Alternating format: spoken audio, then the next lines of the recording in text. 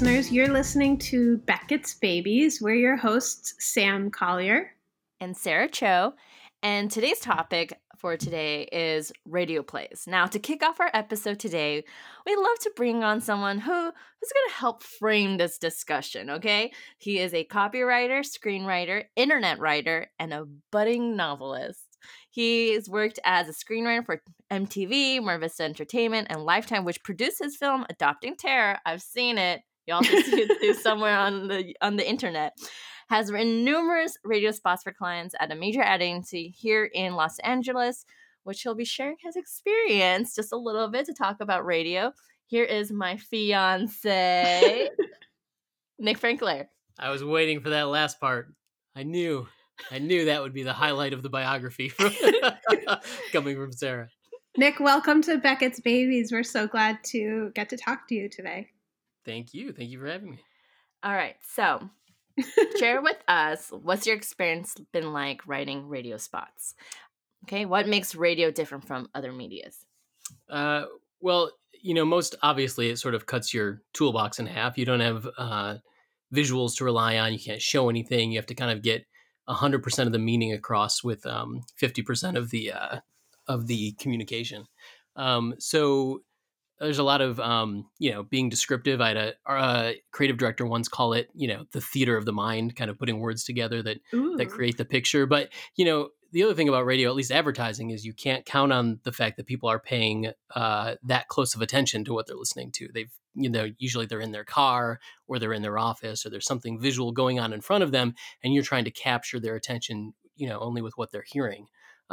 So you have to, I think, make an effort towards simplicity, visual description, but keeping it simple enough where the communication comes across quickly and easily, and count on the fact that you have to win their attention from whatever's going on in front of them in reality, not just take it for granted. So what are some of the tools that you have to win that attention? Part of it is think of it, a little bit as storytelling. I mean, there's the obvious things like sound effects and music. There's the sort of audio elements that aren't voice that can help grab people's attention. But to keep it, I think you really have to think of it in terms of sort of playing a game with the audience. I mean, there's an example is I had an automobile commercial once where I had the character who was speaking. A car engine would start. And you've heard a million car engines and a million car commercials. But the game of this one was the speaker would guess what car engine it was, purportedly blindfolded, and say, "Oh, I recognize that one. That's that's the truck or whatever." So kind of hooking them in with a little, like a little bit of a game or a little bit of a story, even in something as simple as an ad, kind of helps maintain that attention after you've caught it. Oh, well, I was just going to say, when it comes to like simplicity, are you trying to come up with as few words as possible? I guess obviously for ads, but like the right descriptive words, the right... Yeah, I mean, ads have the have the liability of being forced into a specific time frame. You have a 30-second spot or even have a 15-second spot. So in that case, you're right. It's brevity. It's how much information can I get across, or how much entertainment can I get across in as few words as possible. But I think even if you were to apply that concept to narrative writing, really crisp, clear descriptors that paint a picture in someone's mind without having to have them follow a long, complex description or getting too lyrical or something that could get them lost because they're not looking at the words on the page. They can't construct the sentence in front of them. They're trying to follow your voice and trying to follow your narrative as they're hearing it. So I think in that case, brevity and being concise but also vivid with your words is helpful as well. He's smart. What a vote of confidence. Nick, I'm wondering if, some of our listeners might be curious about how you got into this. Can you give us a little summary of what your path was like to get into doing this kind of writing? Yeah. Well, I moved to Los Angeles after college to pursue screenwriting, and worked, sort of assistant jobs or kind of lower level entertainment jobs. And when I got my sort of hooks into it a little bit, I had, did some, there's that dog, that dog, I heard it. I did some work that was kind of like gun for hire work, which is how I got the Lifetime movie and ended up developing some other scripts at some other places. But it wasn't coming as fast and consistently as you'd want to live in an expensive metropolitan area. So I sort of started looking for, how can you write and how can you be creative in a way that is a little bit more financially stable and puts a 401k in your back pocket and that kind of stuff. And advertising was just something that I noticed a lot of people in entertainment gravitating toward. Even production companies here that make, movies you see in theaters have kind of a side hustle themselves doing producing ads. So it seems like there's this symbiosis, at least in LA, between the two fields. So I took a portfolio development program called the Bookshop here in LA, which has a pretty good track record of helping creatives develop ad portfolios and then helping them find jobs at agencies. And so doing that helped me to find the job at the agency I work at now. And it's a great environment and a place that seems to have a lot of stability and a lot of opportunity. So I've stayed there for as long as I've continued to pursue writing in other ways. All right. You guys, I'm sorry about my dog. I love your dog. There's something happening outside. All right. So I guess last question, although I think you answered a lot of it, but before we let you go, Nicholas, because you're a very busy man.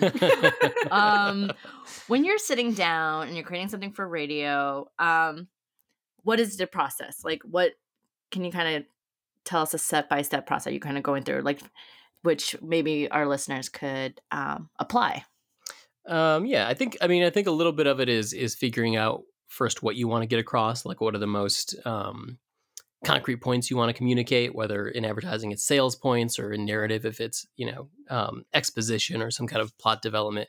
What are the few points that you need to get across, and then like I spoke about, what's the sort of game that you play to get that out there. But I think in radio what makes it different is there's this production element of getting sound effects and usually music in as well. So and doing a voiceover record, which is its own kind of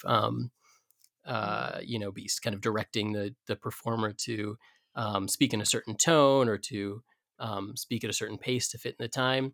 And so there's a little bit of tonal stuff that goes on as well, because you'll hear a voiceover read and realize that it needs to match a certain type of music, or maybe the music or the sound effects, the audio design you laid out doesn't quite fit the gravity they read it with, or the speed they read it with, or maybe they read it brighter or more enthusiastically than the music would communicate. So in addition to the writing, there's also this production process of making sure all of the audio design communicates the same message in the same tone. Well, that's really interesting. I hadn't thought about how the tone of the voiceover needs to match the tone of the music, but that makes a lot of sense. Yeah. I think that I've seen actors just repeating the same thing over and over and like making it louder, softer, like more enthusiastic or angry, just kind of getting all the different styles across. Yeah.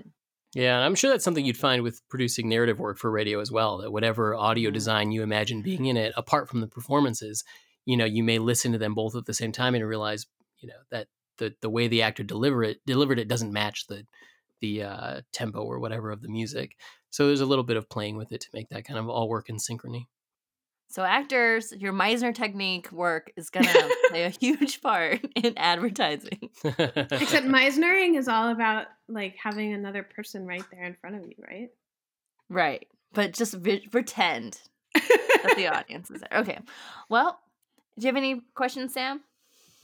Where can our listeners find you? I'm right here, Sam. I'm right here in front of this microphone. If people are interested in hearing or seeing some of your work, where should they look? How could they see your film if they're interested? That I don't know, but I know that I have a website. That's my name. So nickfrankler.com, NIKFRANKLEHRER.com.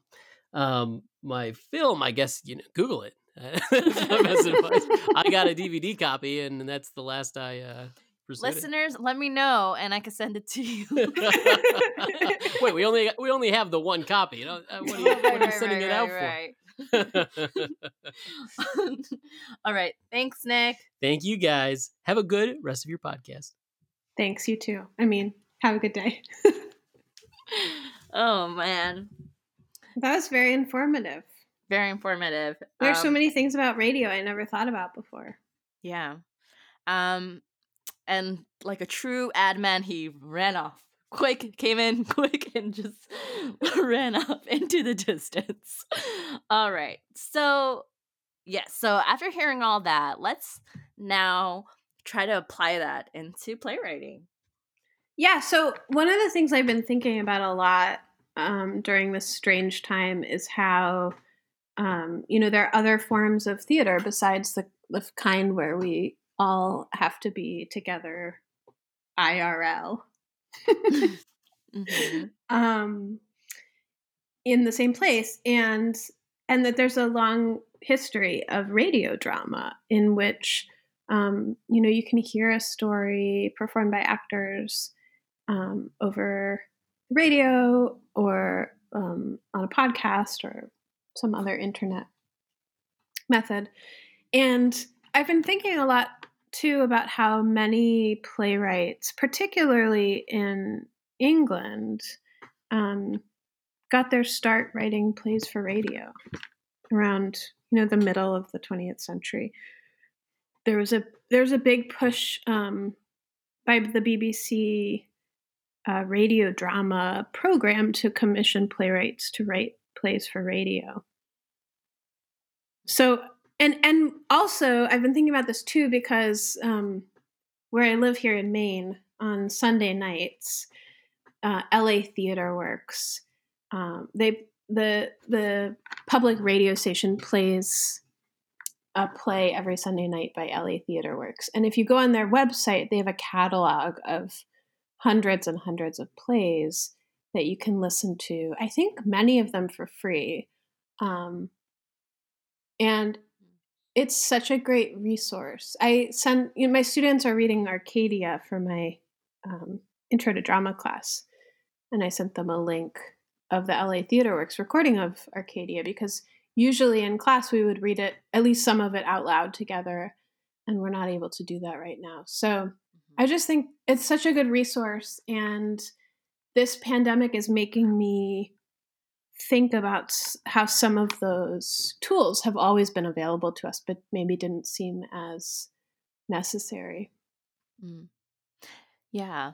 And I think plays really lends itself to radio because it's so dialogue driven that there is no other way to really other than seeing it obviously performed by actors, but as another way to bring theater to your home, it's audio.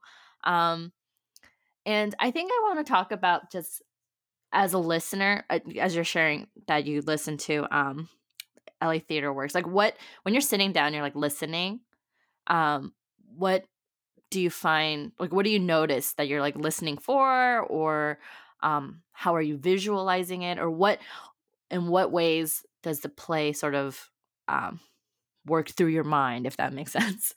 Yeah, no, it's a really good question because this is something I've thought about a lot. I've found that it's really hard for me to just sit still and listen to something. I can't do it. I have to be doing something with my hands, or moving around. So I like to listen to it while I'm folding laundry or washing the dishes, or doing something that occupies my hands but not my mind. And that allows me to then really focus on what I'm listening to, because it does require an active kind of listening, kind of like reading a play, I think. I mean, you have to conjure so much of the visual yourself. And I find it hard to do that, to give it that kind of focus if I just sit down and I can't concentrate in that way. And so what do I listen for? So I've listened to a couple of them. And they're really different kinds of things. So some are plays that are specifically written for the stage, but others are adaptations of novels. So I listened to the Jane Eyre one a few months ago, which, is a stage version of Jane Eyre, but it was adapted from the novel, of course. And so in order to do that, much of the story was abridged. And much of what would happen over 100 pages happened in just like a 1 minute kind of narrative sweep. Mm, um, so that was interesting to see how, like, okay, you can summarize a lot of information very quickly in just kind of a narrator's voice. right. But and so another thing I've been thinking about too is it's difficult when you have plays with big casts. At least it's difficult for me to keep track of who's who.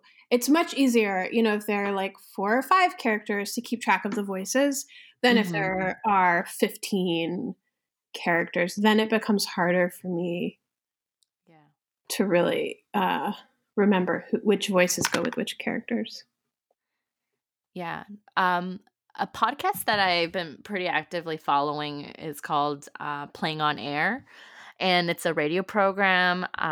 It's all about dedicating to really like short plays. Mhm. Um, and I've noticed that. I think the most actors I've heard on was maybe 3, and that third Mhm. character sort of like comes on and exits, like enters and exits. Um, but it's mainly 2 people, 1 space happening in like right now, in that 30 minutes, which is basically all like one act plays. Yeah. But I feel like that is like, oh, when it comes to radio, it's pretty effective because I cannot imagine I'm like, okay, where are we now? We're in the forest and now we're in the living room and now we're this like Yeah. constant changes. I feel like as a listener I would probably get confused quickly. But that makes me think too of how, because it's all sound, you can, the flip side of that is also true, which is that you can make it sound as if things are happening that aren't actually happening, or you can make it so. So I have to rewind a little bit to get at what I'm saying, which is that when I was a kid, my dad had all these cassette tapes of these performers named Bob and Ray who had this radio show, and it was just these 2 guys who would do these sketches in which they pretended to be all these other characters, and they would change their voices to make it sound like they were playing lots of different people.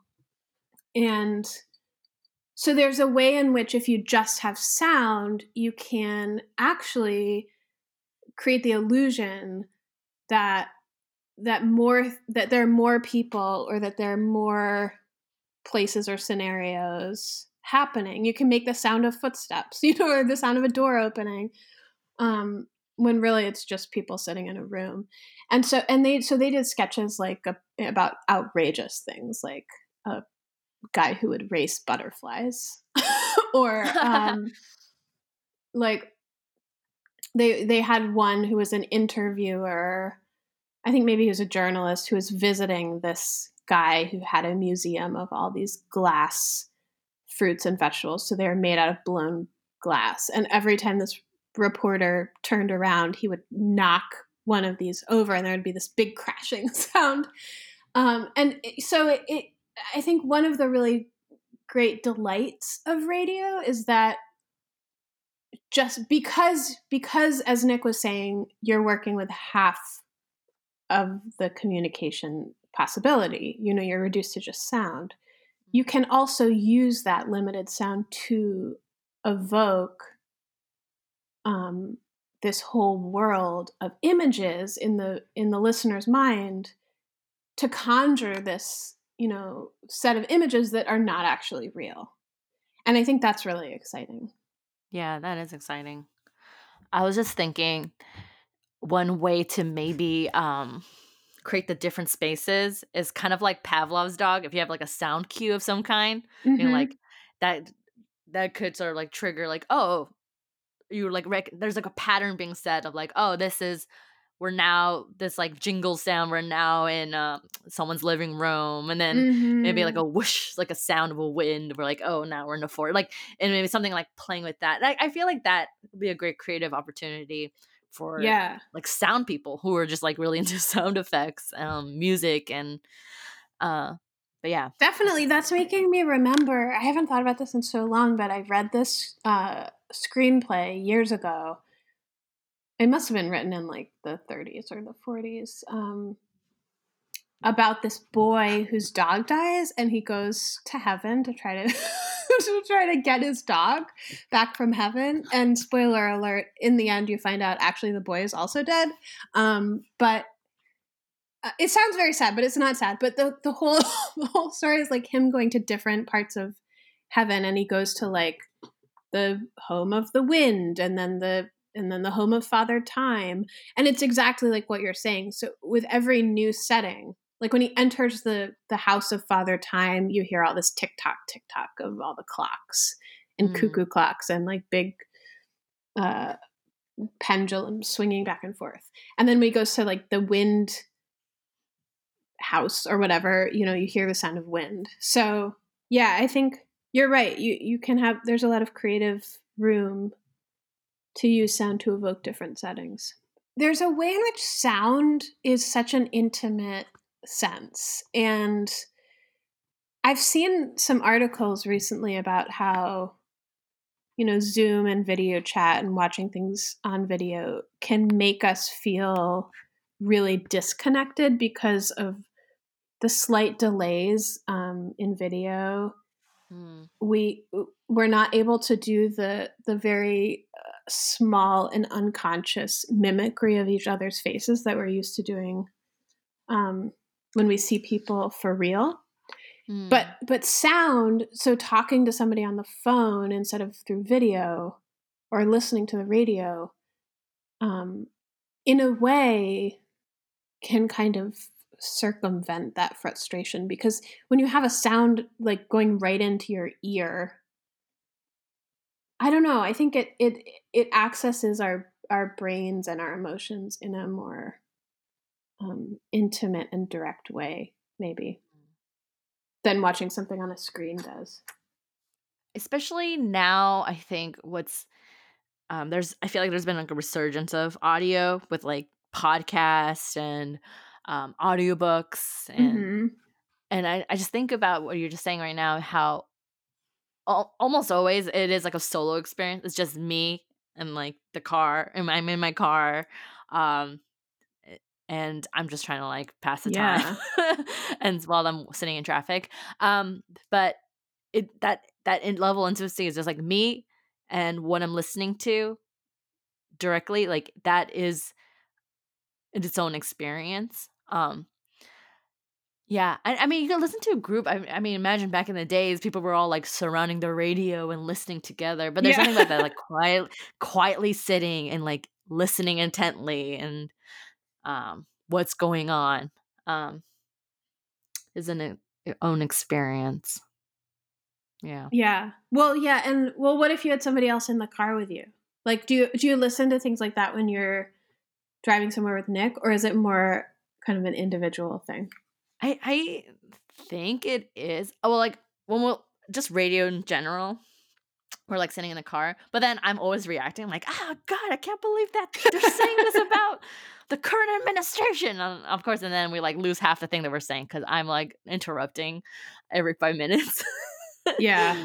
So I'm pretty sure Nick does not have the true experience that he would like to experience while listening to radio, because I'm constantly interrupting. But um, but yeah, I don't know. When I was a kid, we would go on long road trips, and sometimes my family would get from the library, would get these CDs of selected shorts. My mom discovered these, so they're short stories read by actors, and those were really fun to listen to together. Yeah, that's interesting. That's what I'm kind of noticing, right? Like audiobooks, and or like how you're talking about these British like adapting books to kind of dramatize it in actor and then plays itself.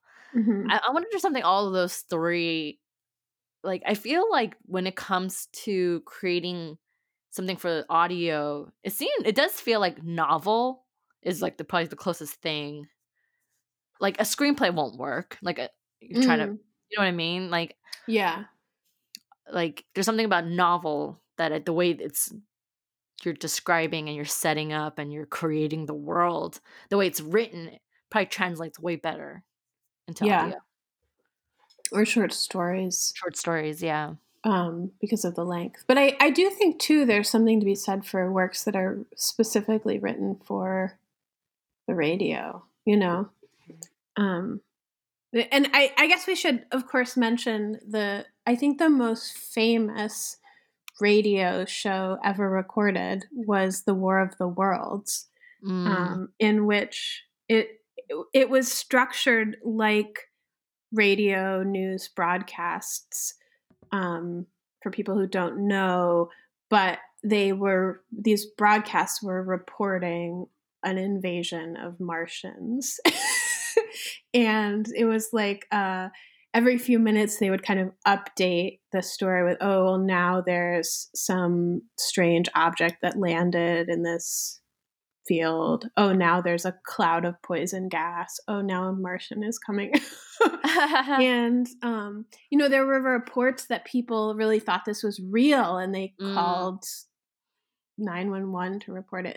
And then I think now the general consensus is that was kind of overblown, and not many people actually thought it was real. But But it was and correct me if I'm wrong. Who's the one that created it? Wasn't it the Orson guy Welles. Orson Welles? Mhm. So prior to this, was there anything like it? Like that was like radio It was. I or think it radio was. plays? There were, but I think what made this one different was that it wasn't. So a lot of radio drama back, particularly at that time, was like lots of action, and especially like the Western ones, there would be like gunshots and dramatic voices and like footsteps running back and forth or whatever. Lots of sound effects. And this one was kind of more slower paced and not sensationalized. It had this very kind of serious tone, and Yeah.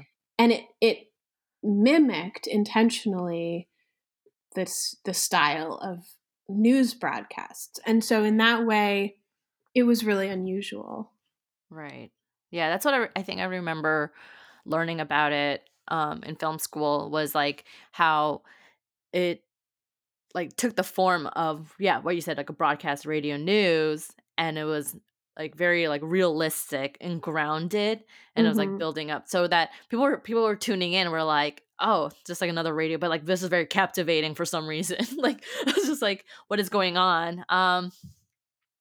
But yeah, I think that is such a good example of what Orson Welles did. Was like he took an existing form and then Mm-hmm. like and he sort of made it his own, like creating something what people found familiar, and like took it whole turn, like a whole new turn or twist with it. Yeah. And I think that is something like I've just been like more I've been noticing a lot more because I mentioned on this show I've been reading the book The Originals, and I finished it. Mm. And that's one of the things that originals or like thinkers do. It's like they take an existing form that everyone recognizes and is familiar with. So they're like very kind of like ease into it. They're like very familiar, like, oh, I know this world. I know this like form, or I know this type of book or this type of thing. Like it's very familiar. But you as an Mm-hmm. artist or you as a creator, you're like, what do you do with that familiarity? Totally. And Yeah. that's why I think it would be really cool to see a new form of Zoom play come about. We just think of Yeah. all the things you could do inside that form, which now Mhm. everybody Yeah. recognizes. I mean, this week, Parks and Rec did a whole episode on Oh, they Zoom. did? Yeah, which was really funny and really fun. And it's like to see everybody seeing these characters, like what does the world look like for these characters in pandemic? And it was like they really Yeah. leaned into that, and it was all like on Zoom, or like a form of Zoom, but yeah, it was like I think it was like a half an hour long, and Sesame they did the Street whole did thing. that too. They did an episode called Mm. Elmo's Playdate. Oh my god. Where Elmo was video chatting with all of his Yeah. friends. Yeah, I would love to see what are some creative ways that playwrights and theater people are gonna do with Zoom, the form. There's so much you could play with. I mean, just the idea that people, carefully design their background. I mean, you could have so Right. much fun figuring out what a character has placed behind them, or maybe there's something just out of camera view and then it's revealed. I think that could be a lot of fun. Or or maybe people will create radio plays. Or just kind of like create They one. should. I mean, so I don't know if y'all noticed, listeners, but I have a new mic. We definitely noticed. Okay, great. But this mic was, I don't know how long I've been waiting for it. I think it was like a long delay. I understand that delivery right now is kind of hectic, but I also noticed that a lot of mics out there are being sold out because I'm wondering what's going on. People are recording, doing podcasts. So take your mics and make something out of it. Yeah. That's right. Yeah. This is all to say, if you guys have a short play that you want to share, if it's like a 2-person, then maybe me and Sam could read, and we could. And if it's share it on 3-person, then you, me, and Nick could read it. Yes, Nick will come on and read the small lines. Yeah. So share with us what you got, and we love to share it on our show. Yeah, send us your radio plays. We'll read them. And maybe we'll write one too. Right? Sam? Yeah. Yeah, we'll share. We'll read it all. I feel like we said this and then we tried, or like we forget. No, I think what happened was you wrote it and I didn't, and I will forever feel bad about that. But this time I'll do it. We'll read it. I think the last time we just talked about it because I don't think I actually read it. Did I read it? Yeah. I don't remember. Oh, okay. I think we read it. Oh, okay. We'll write another one. I'll write another one. Yeah. We will. Well, shall we move into glistens? Okay, I have to say, I've been reading this book. It's called How Should a Person Be? It's by Sheila Heti.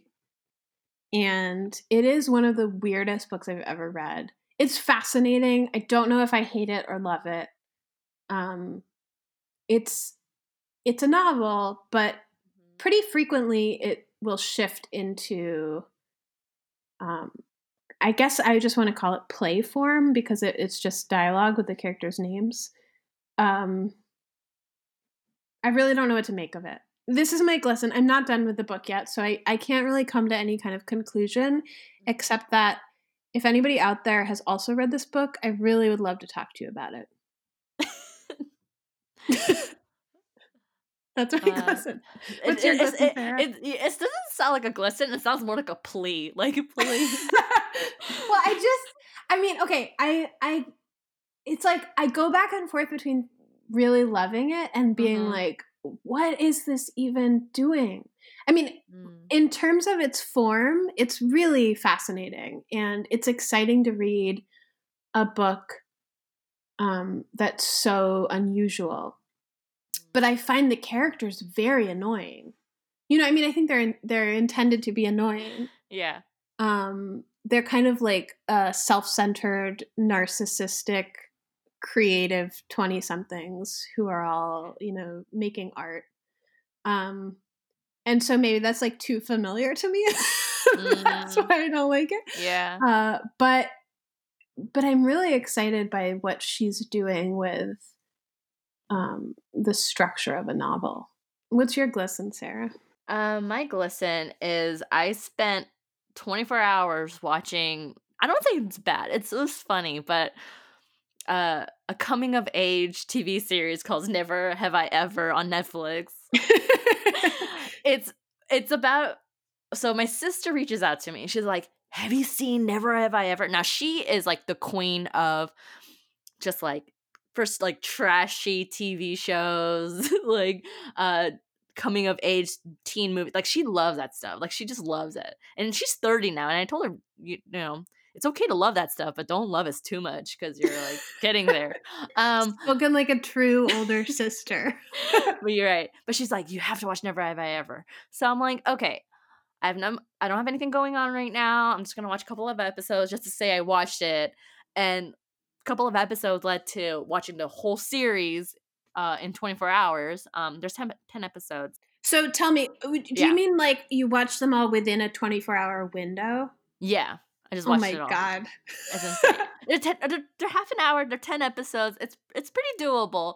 But yeah, I just watched it all, just consumed it all. Because it was just really easy to watch and very digestible. So I was like, oh, this is just mindless show I could get into. But the thing that my sister said, which was so funny, she was like, Sarah, awkward girls like us are having a moment. like the awkward, weird girls are having a moment right now. And basically, it's these, if but you isn't the show about children? Yeah, it's about these teenagers. It's about this girl, this Indian American girl. That's not you because you're 30? Yeah, right. That's true. Like we're like adult women. But I think the thing that I'm just teasing. The thing my sister keeps like talking about is like, I wish I had a show like this growing up. Yeah. Because if you think about like I'm trying to remember like a coming of age, like a dorky girl was the movie I think about is She's All That. Oh, I never saw that.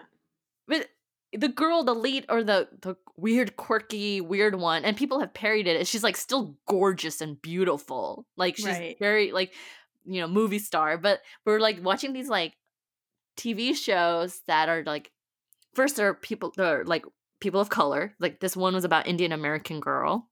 Mm-hmm. And then like what it means to be Indian, I mean like in school and falling in love or trying to get a boyfriend. She has a strict mom and all these like Indian traditions. Like so it's kind of like stuff you sort of recognize like, oh my God, yeah, like being like having an Asian parent and just like the things that you have to go through, that specific experience. So that's what my sister was like when she said these awkward young girl, like we're having a moment, I think what she's really saying is like it's these stories that you haven't seen traditionally. Like it's now it's like coming about and there's more of it.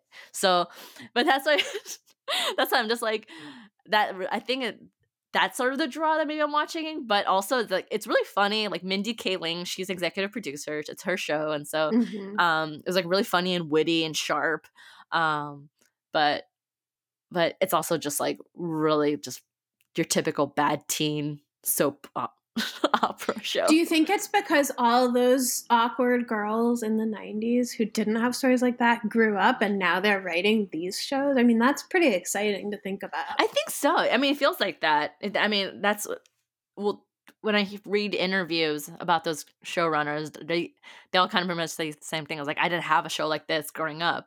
And I think it's like my sister, I mean, I don't say this out loud. My sister does, so I'm just gonna throw her under the bus.